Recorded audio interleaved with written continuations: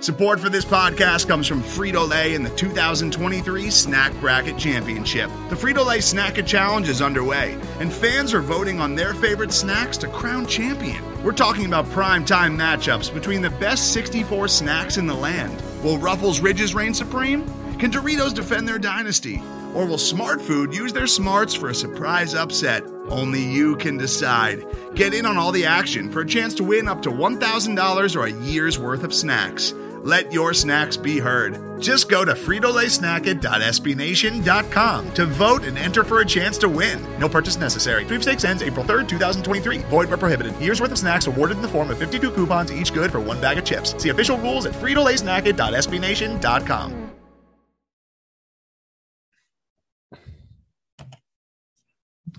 Hey there, welcome to ATL and 29, a Peachtree Hoops podcast where we look at the NBA from the starting point of Atlanta. My name is Kevin Chenard. I'm here with Glen Willis. We're recording on a Tuesday evening with the Hawks scheduled to play Milwaukee Wednesday. Glen, I have bad news personally. Okay. Shortly here before my 50th birthday, I just found out that I have to do jury duty for the first time in my life. Like, actually do it. Like, every other time I've had jury duty, I've called the night before and gotten the excuse, oh, you don't have to report. I actually have to report. Uh-oh. And you know, to be fair, like, I'm not like anti-jury duty, but I will say this. My wife works nights and I've adapted my schedule to her. And so my normal sleep schedule is like 5 a.m. to noon. And when the Hawks have a 10 a.m. shoot around, I take one for the team and get up early. But jury duty at 8 a.m., that's the middle of the night. I don't get to sleep. What is that all about? Yeah. When does it start? In hours. Oh, in hours. Oh, in hours. Yes. Well, see. Now I feel badly that I asked if we could record a little later than our original plan. So no, I'm not being a good friend and helping you at all here. So no, I mean, if I tried to go to sleep now, that'd be like a normal person trying to go to bed at like 2 p.m. It just, you could try. It wouldn't do anything. Yeah. I mean, our justice system needs good people to show up and participate and all that sort of stuff. So yes, I trust that whatever will be decided potentially before you will be well served by your participation. But I would prefer to go to night court though, preferably. Yeah, exactly. Might be able to meet a tall ball hitter. Didn't we talk about night court in a recent episode at one point? Oh my God, I hope not. I think we did. Maybe we did. All right, flip your coin. The Hawks, offense or defense? Where do you want to go first?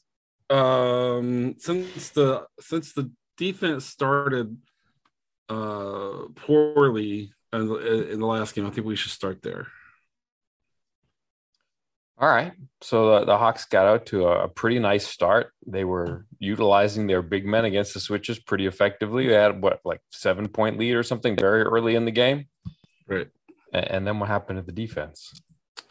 Well, I put this out into the Twitterverse, but I said they looked like a team that has too often been the case this year that was trying to figure out the exact amount of defense they needed to win this game and bring just that amount and not announce more, not give themselves any margin for, maybe missing more shots than they normally do on offense. All of these kind of random factors and variables that happen in the NBA game.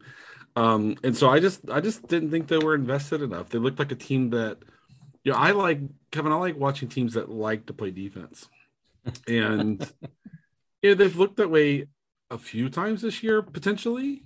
Or at least where they cared. I don't know how much they were enjoying it, but they just too often this year look like a team that's only wants to play the amount of defense needed to set themselves up to win the game with their offense. And I thought that's exactly what happened against the Pistons. And you and I talked about the Pistons a few weeks ago about they're a team that, despite their record, despite where they are in the standings, they play hard. And if you open the door, they're going to, bring a full effort and try to get a win against you.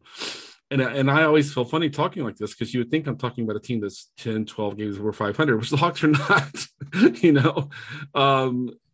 but it's still a game they should have won. But I thought the defensive effort was kind of calculated to be like what the team thought was just enough. And that's just not going to serve you well in the NBA over the course of a season. And that's just been too often the case what they've been doing this year. That's fair. Did you see it differently? No, I was sort of disappointed in what I saw from Gallinari. Like, I thought he did a great job filling in while Collins was hurt. I don't know if it was, not being familiar with his role after having left it for a couple of weeks or, just a natural letdown going back to the bench or something. I just thought his defense in particular was lacking, like in just a whole bunch of different areas. Like when they made him the helper at the rim and then they just went out to his corner, and it's like, I think I've made the analogy before. It's like watching somebody try to go a block to catch a bus before it leaves. Like, it's just, he's not going to get there. Right. But it was worse than usual. His transition defense, like if you're going to play lineups with Clint and Danilo and a bunch of wings and Trae Young, guys who aren't that big, like you need him to get back in transition to give some sort of resistance at the rim, because Clint's going to try to hit the offensive glass, and he probably should. But, he wasn't getting back in transition defense. Like, he was just getting lapped. And then I thought he was even like communication wise, like when he was in 2-man actions, it's like, it didn't feel like he was pointing things out, making things happen the way that they should. It felt, like you were saying, just kind of like, doing the minimum to get by. It's like, well, we'll try to defend it, but it didn't seem like he had that active, hey, we're on top of this, let's keep talking all the way through it. It just felt like there were times where there were just a lapse and kind of nobody went to somebody and things were open. I thought it kind of started to go to haywire a little bit when he came in. Yeah, and there's sometimes an adjustment. He's been playing a lot of minutes with Clint, and then he played a good number of minutes without Clint in this game. And Okongwu missed, I can't remember, 1 or 2 games, and they played basically small lineups for, really a lot for a game or two. So, but these guys, they played 60 something games somewhere there this year. Even as they're kind of flexing into smaller lineups or traditional lineups, game to game or quarter to quarter, whatever it is, this group has been together since the beginning of the season. They should be able to kind of handle that and adapt. If things like that are happening in the first month and a half of the season, I understand there's always, for an NBA team, especially when there's a shortened preseason, I want to give a team some room for kind of have an opportunity to gel, have an opportunity to kind of calibrate themselves to the different ways they're going to play. But this is far enough in the season where that just wasn't good enough. And the only players I saw kind of frustrated with their team was DeLon was the one that showed the most frustration from what I saw. There were a few times Hunter did, and that was about it. I'm of the opinion that Capella is always really invested on defense. And I recall the possession late where he literally got three stops and then no one could get the rebound. And I'm sure Bogey feels badly about not securing that rebound. I think he got redeemed a little bit though, because that was the play in the last 2-minute report that said he didn't commit a foul there. Right. Yeah. Right. But Cade still made the bucket, and it would have been a basket either way. It was it was just a 1 point error there. But I said on this podcast that I feel like Bogey's been the one leading by example, out there, and that I thought you and I disagreed on his 6th foul right there with 1.6 left on Cade. I thought that wasn't a foul, but when I went back and watched that, I thought Clint fouled Bay. I think it was like about 4 times before the ball was ever inbounded. So do we have time for a sidebar? Sure. in the NBA, there are the rules that everybody wants to change. Like if you watch a national NBA TV broadcast, like it's always, we've got to get rid of the take foul on fast breaks. Fast breaks are the things people want to see. I've got one that needs to be changed. Okay. The rule about inbound fouls, where if you foul before the ball leaves the inbounder's hand, and I hope I'm not getting that completely wrong, it's a That's technical exactly free right. throw and possession. Yep. That is a huge deterrent to referees to actually call it. And it happens all the time. Like it's just laissez-faire. Oh, the ball hasn't been inbounded yet. Do what you want to do, because they're not going to call it.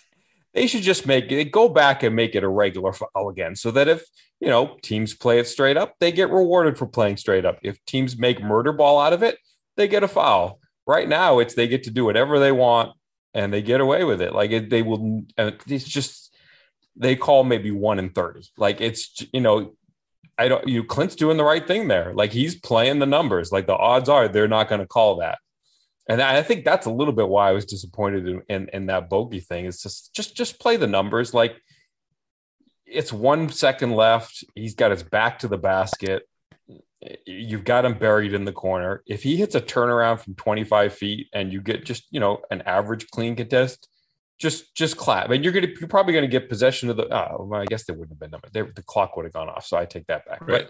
But yeah. I just thought that was, I think part of it, I just thought that it was an angle that minimized it, because you got the sideline angle and the action was coming toward you and you don't really see it. But then when they showed it from the perpendicular angle and you could kind of see body to body, he kind of like just hit him bumper cars wise. And that's why I thought it was a foul. But I do think in the main angle, you kind of look at it and say, yeah, that's really nothing. But anyways, I just wanted to get that sidebar in about that rule, because that rule needs to change. Go ahead, resume. I'm sorry. No, but this is kind of where I have a bit of a different view, in that I don't view that as an issue with the rules. I view that as an issue with the officials. Like, call the game according to the rules, And I know they're human beings, and it's, I've been open about how I think the officiating has taken a pretty big step back across the league this year. I've never thought like, oh, they have it out for the Hawks, or the Hawks are uniquely disadvantaged. I know I think the last 2-minute reports have, for whatever they're worth, have kind of been pretty revealing about the fact that a lot of these calls have gone against the Hawks this year. I still don't think that's an official going out of the way. But I mean, I feel like sometimes when I'm putting that out there, that I feel like the officiating has really been an issue this year. I feel like it's kind of on me to spend some time thinking about, well, why might that be? And I just think these officials are overworked. I think they're way overworked, and I think that's the most obvious likely cause. I don't have any data or any analysis around that. I just know I watch the NBA basically every night, and I've seen the same officials, night to night, calling games in different cities, and I just think that's the primary issue there. Right. So, but I would say that I would just push back a little bit by saying I think they have competing interests in that, they've got the rule book and they're saying, this is a foul, call this is a foul, call this. And they've also sort of got the edict, hey, keep the game moving. If you call too many fouls, it slows down too much. So you've got to find that niche balance. And I think the inbounds play is just one where if you give them that technical free throw and then you start it all over again, it just feels like a slowdown. Like you'll see once a game, like there'll be a late call on a shooting foul because the referee was waiting to see if the basket went in. And then when the ball slides off the rim and it's a miss, oh, wait, you know what? I got to call a foul now because it didn't go in. And it's like, they have that competing edict to kind of speed up the game. Sure. And I think that's as much a factor as just, them getting it wrong.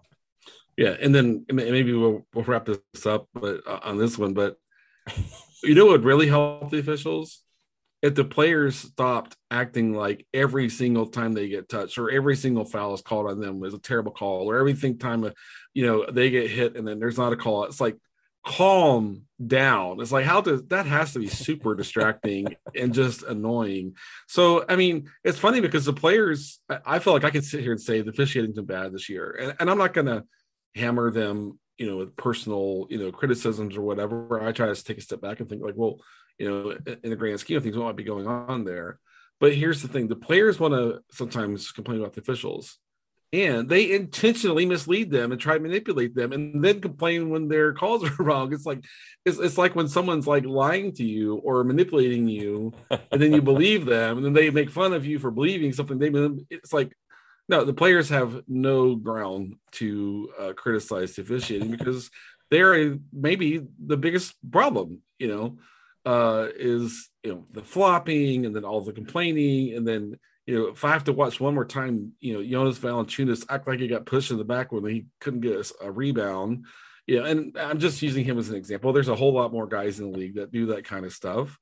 Joel Embiid, who's in my mind the MVP this year and is awesome, and I enjoy watching him play. But sometimes when he doesn't get the rebound, he just falls on the ground. And they call a foul, and it's like, what. So the players have basically, I should be the only one that is articulating whether the officiating is good or bad.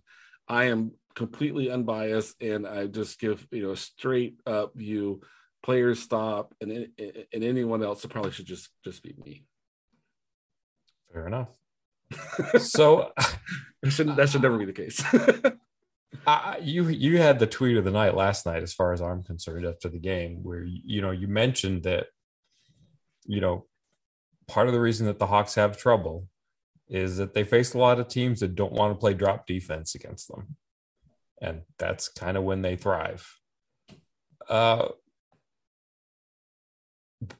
We've hit on this so many times this season, like when they come up against a team that is switching, and I thought they had some really good moments running offense against the switch in this game. What's supposed to be happening out there? What do they need to do so that when they get, I don't even want to say junk defenses, but just, when things change on them and it's not the exact thing that they're expecting, what do they have to do against, zone, against switching, all these little things that they just completely keep stubbing their toe against? Yeah, so first of all, to kind of just clarify my view, because there's a character limit on Twitter, obviously. But my viewpoint is that the league in general, like all the teams, have just basically stopped running drop against the Hawks. So even teams that, yes, by their normal scheme is to drop, teams have just stopped running drop. I mean, Trey was just murdering teams with his floater, and then when the big man has to maybe kind of challenge the floater, that opens up the lob. We saw that the first, 25 30 games of the year. That's how the Hawks got to second in the league in offensive rating, and that's just gone. I mean, I think the team that's most committed to drop now is Philly, and then even when the Hawks have played them the last couple times, Embiid has been later in the game kind of getting all the way up to the level of screen, which is totally uncharacteristic. So I think the league has decided, we're not dropping against Trae Young. We're just not doing that anymore. We're going to switch. And then it's the plan for the Hawks seems to be, okay, so Trae's going to draw the big out and kind of, dribble and try to create one-on-one against the big. And like any player, there are times when he has it going. There are times when he doesn't have it going. The concern that I have is that when he doesn't have it going, when he's not finding the space, it feels like they're still trying to kind of unlock that and kind of get him going as opposed to kind of moving on to another plan. I have the people respond on Twitter, and I always appreciate those conversations. Good people out there like Glen, what should they do? And this is just my view. Obviously I'm my coaching experience is at the youth level. I tend to watch even the NBA game, largely through a kind of a coaching lens, if you will. But in my mind, I've said before that, I don't know why they're not slipping screens more often. I don't know why they're not. It felt like they did a fair amount of that yesterday, right? In the first, it disappeared for whatever reason. I mean, they came out and did it a couple times right at the start of the third quarter, like to go at Bagley, and then they kind of went away after that. I mean, Dwayne Casey can coach some defense, and sure. The Pistons are pulling guys in and kind of cutting off that. So I don't want to talk about this as if the defense never has anything to do with kind of what the Hawks can do. They have agency. Cutting is generally really effective against switching defenses. You've seen recently a few, like 3 or 4 times in the last few games where, the Hawks are setting up to run floppy. And that's the one where one wing will start like under the basket and move up the floor on one side, and the other wing will then work to the other side. But their defenses are top blocking that, and Trae's just making the pass over the top. He's done that to Hunter, a couple of times. So there, Right. you can make passes over the top. Because typically teams that are switching are topping defenders that might come up and set that screen. Cutting tends to work really well. But to me, when you have Gallo mostly, Collins with his growth as a passer, putting that guy after the screen kind of right at the top of the key and maybe as low as the nail, right in that area, and dropping the pass there and attacking downhill.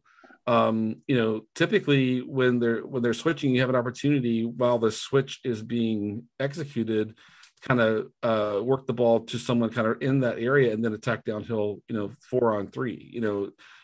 If it were, more traditional kind of pick and roll option, we call it short roll, and it still kind of is the same thing. Right. But, one thing we saw, a couple of games ago was when Hunter drew the switch, when Hunter was playing at the 4, when Collins was still out, especially, or okay, Collins was playing center his first game back, is Hunter would take his man to the nail and Trae would give him the ball and Hunter would work from the nail. We see the Knicks do that with Julius Randle all the time. The Heat do that with Jimmy Butler a lot. There are others, but those are just kind of some examples. But, they've tried all year long to attack mismatches when it's not Trae attacking it by working that low to mid post. Teams are really, really good at cutting that passing angle off now. And most teams are choosing to put the guy that they want to attack their smaller guy at the nail. I was encouraged 2 games ago when we saw that happening with Hunter. And it's like, oh, he's not stuck down here near the baseline where, every team knows how they're going to double a guy and on the low block. That's very well calibrated. But when the guy's at the nail right in the middle of the floor, like where does the help come from? What's strong side? What's weak side? It kind of throws all that ambiguity. So I'm fatiguing of watching Trae try to dribble past bigs in isolation while the other 4 are standing around and watching. I'm fatiguing of watching Trae do that. And I'm not necessarily trying to single out Trae. Trae is their creator. He is their offensive workhorse. So naturally that's going to be where the analysis flow kind of comes from. But, and then to see like a Herder catch the ball with 4 seconds on the clock, and then like, okay, what am I supposed to do? And all you basically can do at that point is Herder's got a defender in front of him and he's trying to take a few dribbles towards the paint and kind of pull up. So I just would like to see them be more creative and implement more cutting, figure out how to open up the slipping when that kind of gets cut off. I'd like to see them take one of the screeners and roll them towards the top of the key. Use that pocket pass to that player, then kind of attack 4-on-3, especially if you have a shooter in each corner, that tends to go well. But what I'm seeing is they're over dribbling, and Trae is really trying to work the big man in front of him. And for sure, he has games where he turns that into a 35, 38, point performance and easily enough to win the game. There are other games like against the Pistons where, I think at one point he was 1 for 8 on 2-point attempts, and he was still trying to kind of dribble past the big man. And it's like, okay, at what point do you need to move on to another plan? So that's kind of where I am. I don't know how much to attribute this to kind of Nate's philosophy. That this is what a lot of the offense looked like in Indy. But he had mid-range assassins there. He had Tyreek Evans, who was awesome in that game, and the other Bogdanovich and Oladipo was, and so their roster was kind of built for that. And what I feel like I'm watching is the Hawks kind of going through an offensive threshold where Trae is turning into an ISO scorer, and I feel like I'm watching someone kind of pursuing the Harden template of what we saw in Houston his last couple years there. And I could hear someone saying, well, Glen Harden won an MVP, and Glen Harden was a monster of an offensive player, and that's true. But if you're trying to set yourself up for sustained success, and if you're a fan watching Hunter struggle to find a rhythm, Herder struggle to find a rhythm, Bogey is old enough and experienced enough to kind of work through this in a way that those two guys can't. Bogey's been awesome the last few weeks. But I just want to see more ball movement. I want to see more intentionality. I want to see more creativity. And when Nate got the job last year, kind of setting aside how any of us felt about whether LP should be replaced or not, this was kind of a concern I had. And this is not me saying I was right, I told you so, because Nate was incredibly good down the stretch last year. But this is where I also wonder, like, is this the result of not having Melvin Hunt on staff? Is this the result of not having Marlon Garnett on the staff? Have they lost sort of kind of the offensive thought leaders that they had from last year? I'm just asking the question. I don't know that. Right. But I do know that they're not running nearly as much stuff that really kind of emphasizes their strengths as they were last year. Now, I want to be clear. Part of that is that the entire league has stopped running drop against Trey. So the Hawks might deserve some time to work through, they might need some time to work through this and figure out how they're going to solve for this. I feel like maybe they should, I don't know if I feel like they should be there and have it solved, but I feel like they should be further along than that looks like they are right now. All right. I have a theoretical question for you. Sure. So we're seeing a lot of situations where, obviously the Hawks want to go to, finding the mismatch when you sort of get the big small switch. Like if Trey's running pick and roll with John, all of a sudden Trey's being guarded by a big, that's a quote unquote mismatch. Same with John down on the post against the small guy mismatch. Is there value there in coming up with like a rescreen? Like, okay, John's being guarded by somebody that's, a smaller guy. It's typically not the point guard that you don't see a lot, teams often put somebody bigger on Trey, but, let's say it's a wing. Is there, are you catching a guy out of his comfort zone by saying, okay, we rescreen when John goes up to set that screen on a big. All of a sudden, you got this wing guarding John, and he's got to worry, well, is Collins going to slip here? Is he going to roll? Is he going to make contact and roll? Am I going to have to jump back on Trey? Like, can they make some more daylight there and maybe find some creases where Trey gets to attack the initial person who is actually guarding him with a little bit of daylight? I think they can. And sorry, Zoom is killing us. Whatever you said, it could have been can or can't. So I don't know. No worries. I think they can leverage. I think that's there for them to use, and I think it's a great question. I think it's a great observation. In addition to that, you were using John as an example. Clint may be the best rescreener and the most nuanced screener in the league. And I've said before, it's not like I think Clint is this magician. I think Clint has benefited from running a million pick and rolls with James Harden during his, developmental years, to get kind of his coming of age years. And I think all of those reps, I mean, what center in the league, in the last, say, 8 years has had an opportunity to run, so many pick and rolls with one of the greatest pick and roll guards in the history of the league. And Clint's a good teammate, and Clint listens. And when, I would see when Harden would want this or that Clint would be like, okay, he would come show up in this way or show up in that way.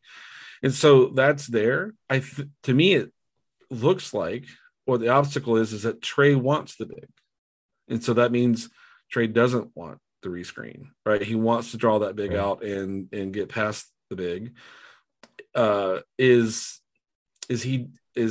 he finding less success there because the ankle's limiting him a little bit right now? That's hard for us to know. Is the stop start diminished a little bit right now? That's hard for us to know. But I think the rescreen is definitely there. But one of the reasons that I said I feel like I'm kind of watching late Houston Harden is Harden got to a point where he didn't want a center on the floor. Right. He didn't value that, and he kind of got past that. He just wanted 4 shooters to kind of spot up and then kind of give him all that space. And that's as people say passive aggressively for Minnesota. That's one way to do it. But if you look at how this roster is built and how capable they are generating a ton of pressure on the rim, a ton of points at the rim through that, I think they've got to stick with it and still try to, whether it's a rescreen, to kind of get that second effort at kind of the big diving to the rim and Trey having the space and the angle that he wants. I think that's definitely an option. But if we see Nate moving on to playing like closing games consistently with John and Gallo, their two best shooters at the big positions, right, that's going to tell me that they're not so invested in that. If Clint's going to help close games, and then if Okongwu is going to have time with Trey or even with Lou, however that kind of lines up, that's going to say a lot. What does Trey want? Does Trey want to play with four shooters like Houston Harden did? Does Trey still value, to the degree that it seems like he used to, the opportunity to kind of create really easy points at the rim through his dynamic ability to attack with angles and leverage that screens give him? No doubt it's harder to do that against a team. I won't say that just switching, but a team that's switching effectively, right. and like that Boston game, Boston, you and I talked, Boston's doing as well as anybody right now. Sure, right? for sure. And that's what choked off the Hawks offense in that game when they lost something like a 15-point lead and ended up losing that game. But this problem is not going to disappear. Teams aren't going to just decide to go back to dropping against them. Right. So in my mind, that's why, as frustrated as I am with their inconsistent defensive effort, when I put that tweet out last night, I said, this is their biggest problem right now, in my view, is that they're not going to see drop coverage anymore. And they've got to figure out how they want to attack teams that are going into games ready to switch the entire time Trae Young is on the floor. And, there may be times when a team has a really slow big on the court that where Trae can kind of have his way and do what he wants. And that's fine. There's going to be other times when there's these younger, quicker bigs or teams that are kind of playing a 4 to 5, like Toronto does a lot, as an example. And even Boston will kind of do a little bit of that too, where it's going to be a lot harder for Trey to kind of have that same kind of success and take that same path to that success. So they have to figure this out. And I want to be honest and say, I worry that kind of Nate's not, enough of an offensive innovator kind of to push them through this. But that's just a view. I'm not saying it's not going to happen. I'm not making a prediction. What I'm saying is that this is a massive obstacle for them, a massive problem for them right now. They've got to work through if they're going to continue pushing to have, more likelihood to land 7 or 8 than 9 or 10, or God forbid, end up, lower than that.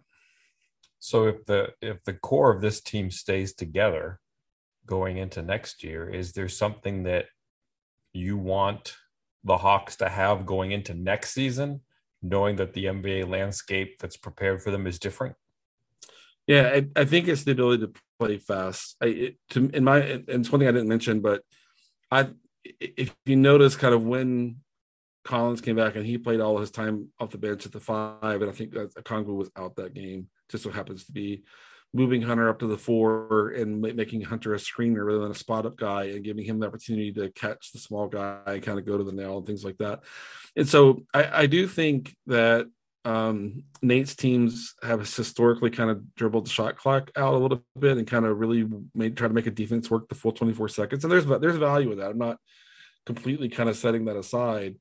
But if the team you're facing can get set consistently, and when they get set, they are really effective at preparing to switch and cut off everything that the Hawks have historically wanted to do with this core. One way to beat that is to play faster and to kind of get into your sets faster and try to catch a team kind of loading up ahead of a ball screen and switching it and have that cut or have that slip or whatever it is. And so typically when you play smaller lineups, you're capable of playing faster. So it might mean, even though I don't love the idea of JC defensively at the 5 for heavy minutes, but it could mean that, Okongwu is rising as the perfect center for that when they want to do that, right? It could be more minutes for Collins at the 5 and maybe Hunter sliding up to the 4. And we've talked before about how when Hunter plays at the 4, it's harder to put him defensively on guard on the other team. So they have other issues to kind of sort through and work out. But I think setting themselves up to play faster, and which they should be able to do with this lineup. I mean, Clint is really quick from the point of the screen to the rim. When that option is there, JC is lightning fast, as fast as any guy has position in the league, in my opinion. And then when you have smaller guys like they played Bogey at the 4 some recently, and Hunter's obviously has a time at the 4.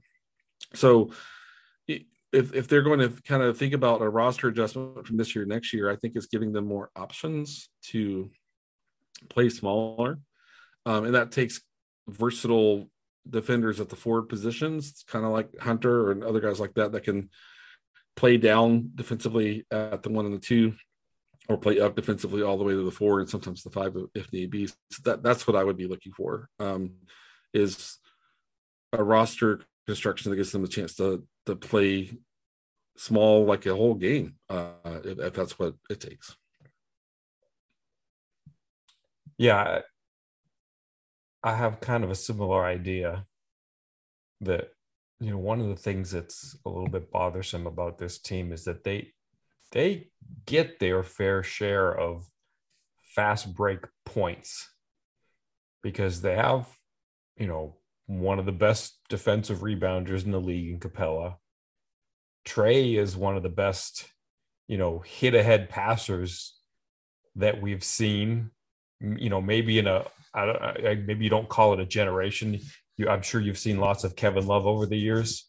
But he had an awful one against Detroit that was just a disaster. It was like Trey's so good at that when you see him really mess one up, it's like, oh, but he's really great at those hit ahead passes, and they know that they have a great defensive rebounder in Capella. So, Hunter and Herter get a whole lot of just sort of one-man runouts.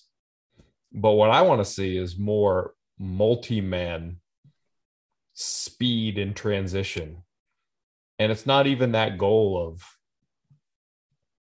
getting the points, because, you're going to have to just kind of ease up a lot of the time. But they don't play with that kind of tempo unless it's kind of that hit ahead one-man fast break. They just don't have the sort of jailbreak fast break. And again, it's the NBA. Teams get their transition defense back.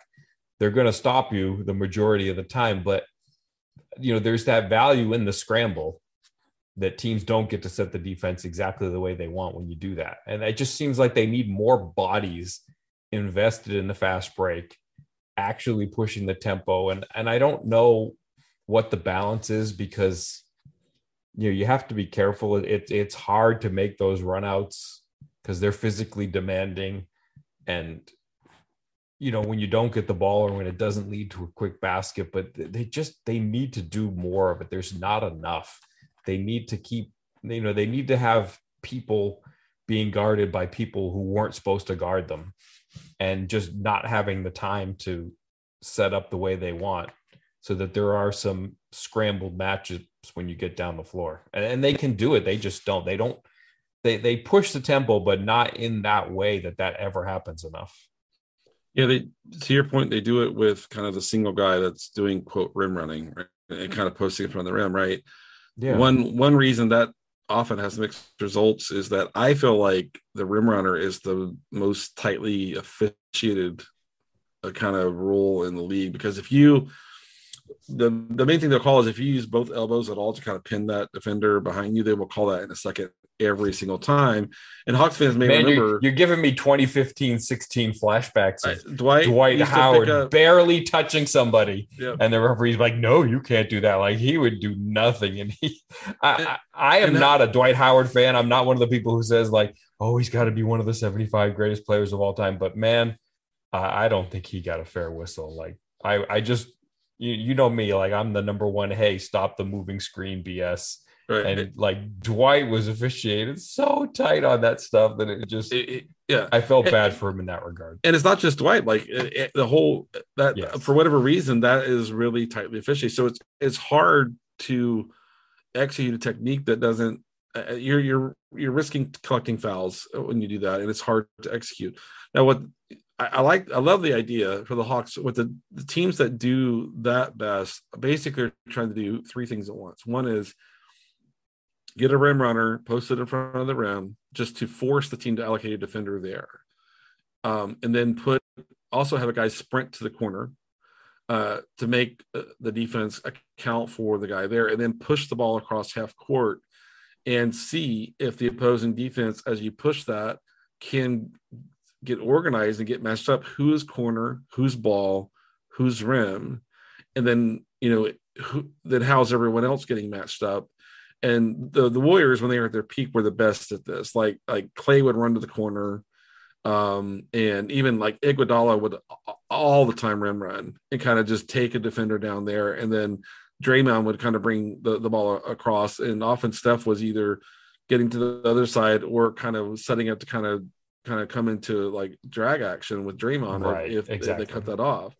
And that rim corner ball, being driven right at the heart of the defense creates so much leverage and so much pressure on the defense to work through getting matched up correctly. And the Hawks have enough shooting. You think about whether that's Bogey or Herter in the corner or Hunter or what have you. For sure. And just like with the Warriors, like it didn't have to be a center doing the rim running. Iguodala would just run there and make sure that he dragged a defender with him, which opened up space in the middle of the floor. And just that kind of those three guys kind of creating that leverage is really helpful and useful. When you're pushing the ball and when that's what you kind of need to do. But and it's like 2 years ago, you would see like Alex Len sprinting to the corner. There was a point that was an emphasis before this coaching change. And I don't want to relitigate the coaching change at all. I mean, it worked out obviously really well last year. I just feel like what's likely is that with the turnover amongst the assistant coaches, they've lost some of the areas of emphasis that used to be there for whatever reason. That just seems like a likely thing. I'm not saying it's a sure thing or what have you, but it just seems like one of the most likely things is that some of those things that they used to do, some of those levers that they used to be able to pull kind of now and then when that was there, it's just not there. And we're seeing the same stuff over and over and over. And then we'll hear Nate say all the time, we want to attack the mismatch. We want to find the favorable mismatch and attack it. And I think the league is ready for that. For when teams come in to face the Hawks, to kind of know what they're going to see. And I just think there's not enough variety. There's not enough. There aren't enough options, and they're not kind of finding, secondary, tertiary ways to kind of attack what those defenses bring in through getting set, getting ready to switch. We've seen over and over and over and over. Trey's drawing the big out. Trey's going at the big. Some games that's great. Some games it's not so great. And I think in my mind, that kind of puts the outcome of the game into whether Trey had an efficient scoring night or not. And I think it really creates a disadvantage when you need more offensively from your wings like Hunter, Herter. Like I said, Bogey's experience to kind of work through what they're encountering. But yeah. And he also gets a chance. I mean, in working with the bench, he gets just a different rhythm and a different feel. Like, I think that's helped him a lot. Like, you just get more touches on the ball, and I think that's been important for him in working through that. But if you've seen him if you've seen him play in international play, he works that spot up weak side all the time, and the ball rotates to him, and he's either attacking the closeout or shooting. He has literally a million reps of that from international play. He knows exactly what angle he wants. He knows exactly when to go to the rim, exactly when to get the step back. Where, I mean, Herter and Hunter, to me right now, it feels like a moving target. Like, okay, tonight you guys are going to be spotting up, or now we're going to kind of run some stuff to kind of get you when they run that slot pick and roll after the stack setup where they're attacking kind of, a pick and roll from the 3-point break. And I'm not saying that those guys shouldn't be playing better and more consistently, but I'm just saying that I think that they're not consistently being set up for success from my view. So I want to see more variety. I want to see more creativity from the Hawks offensively.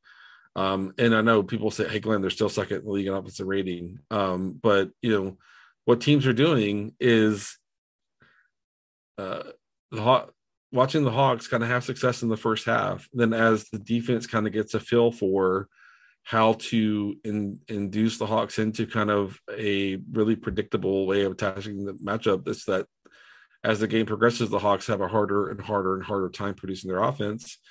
And then obviously the Hawks aren't a top 10 defense, so they need that offensive output. So Right. that's just fun. I feel like that's where they are. I hope they solve it. I'm concerned that they're not as far along as it seems like to me they should be. But that's why we watch the games. We'll see if they can kind of make some progress here in the next week or so. Milwaukee likes to drop. Are we going to see a throwback game? Or we might. Do you think that they'll get switchy with Bobby Portis and company?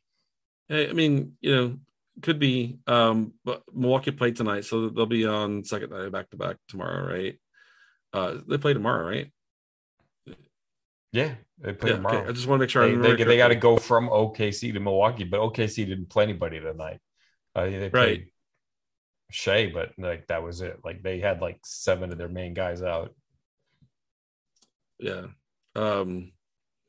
Yeah. And they put up a million points, and Thanasis was still trying to score with us. Bug me.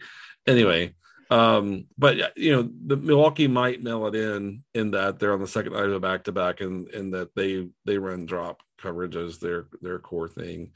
To your point, one reason they really value Portis the times they can play him at the 5 is that he's really good getting up to the level of the screen. So my guess is they'll start with the drop, and then if the game is close as we get it kind of into the second half, we'll see a more aggressive coverage and maybe some more switching there. I was watching some of that Milwaukee and OKC game tonight, and it was, I still root for Bembry a ton. I still pull for him like crazy. But Bud had Bembry and Javon Carter on the court at the same time. I was wondering, wait, was that the backcourt, or was there somebody out there that? They were, I think the 2 and the 3 maybe, okay. And I think maybe on there with Drew. I was just imagining our good friend Brad, doing somersaults, like getting to see Javon Carter and DeAndre Bembry on the court at the same time for the same team.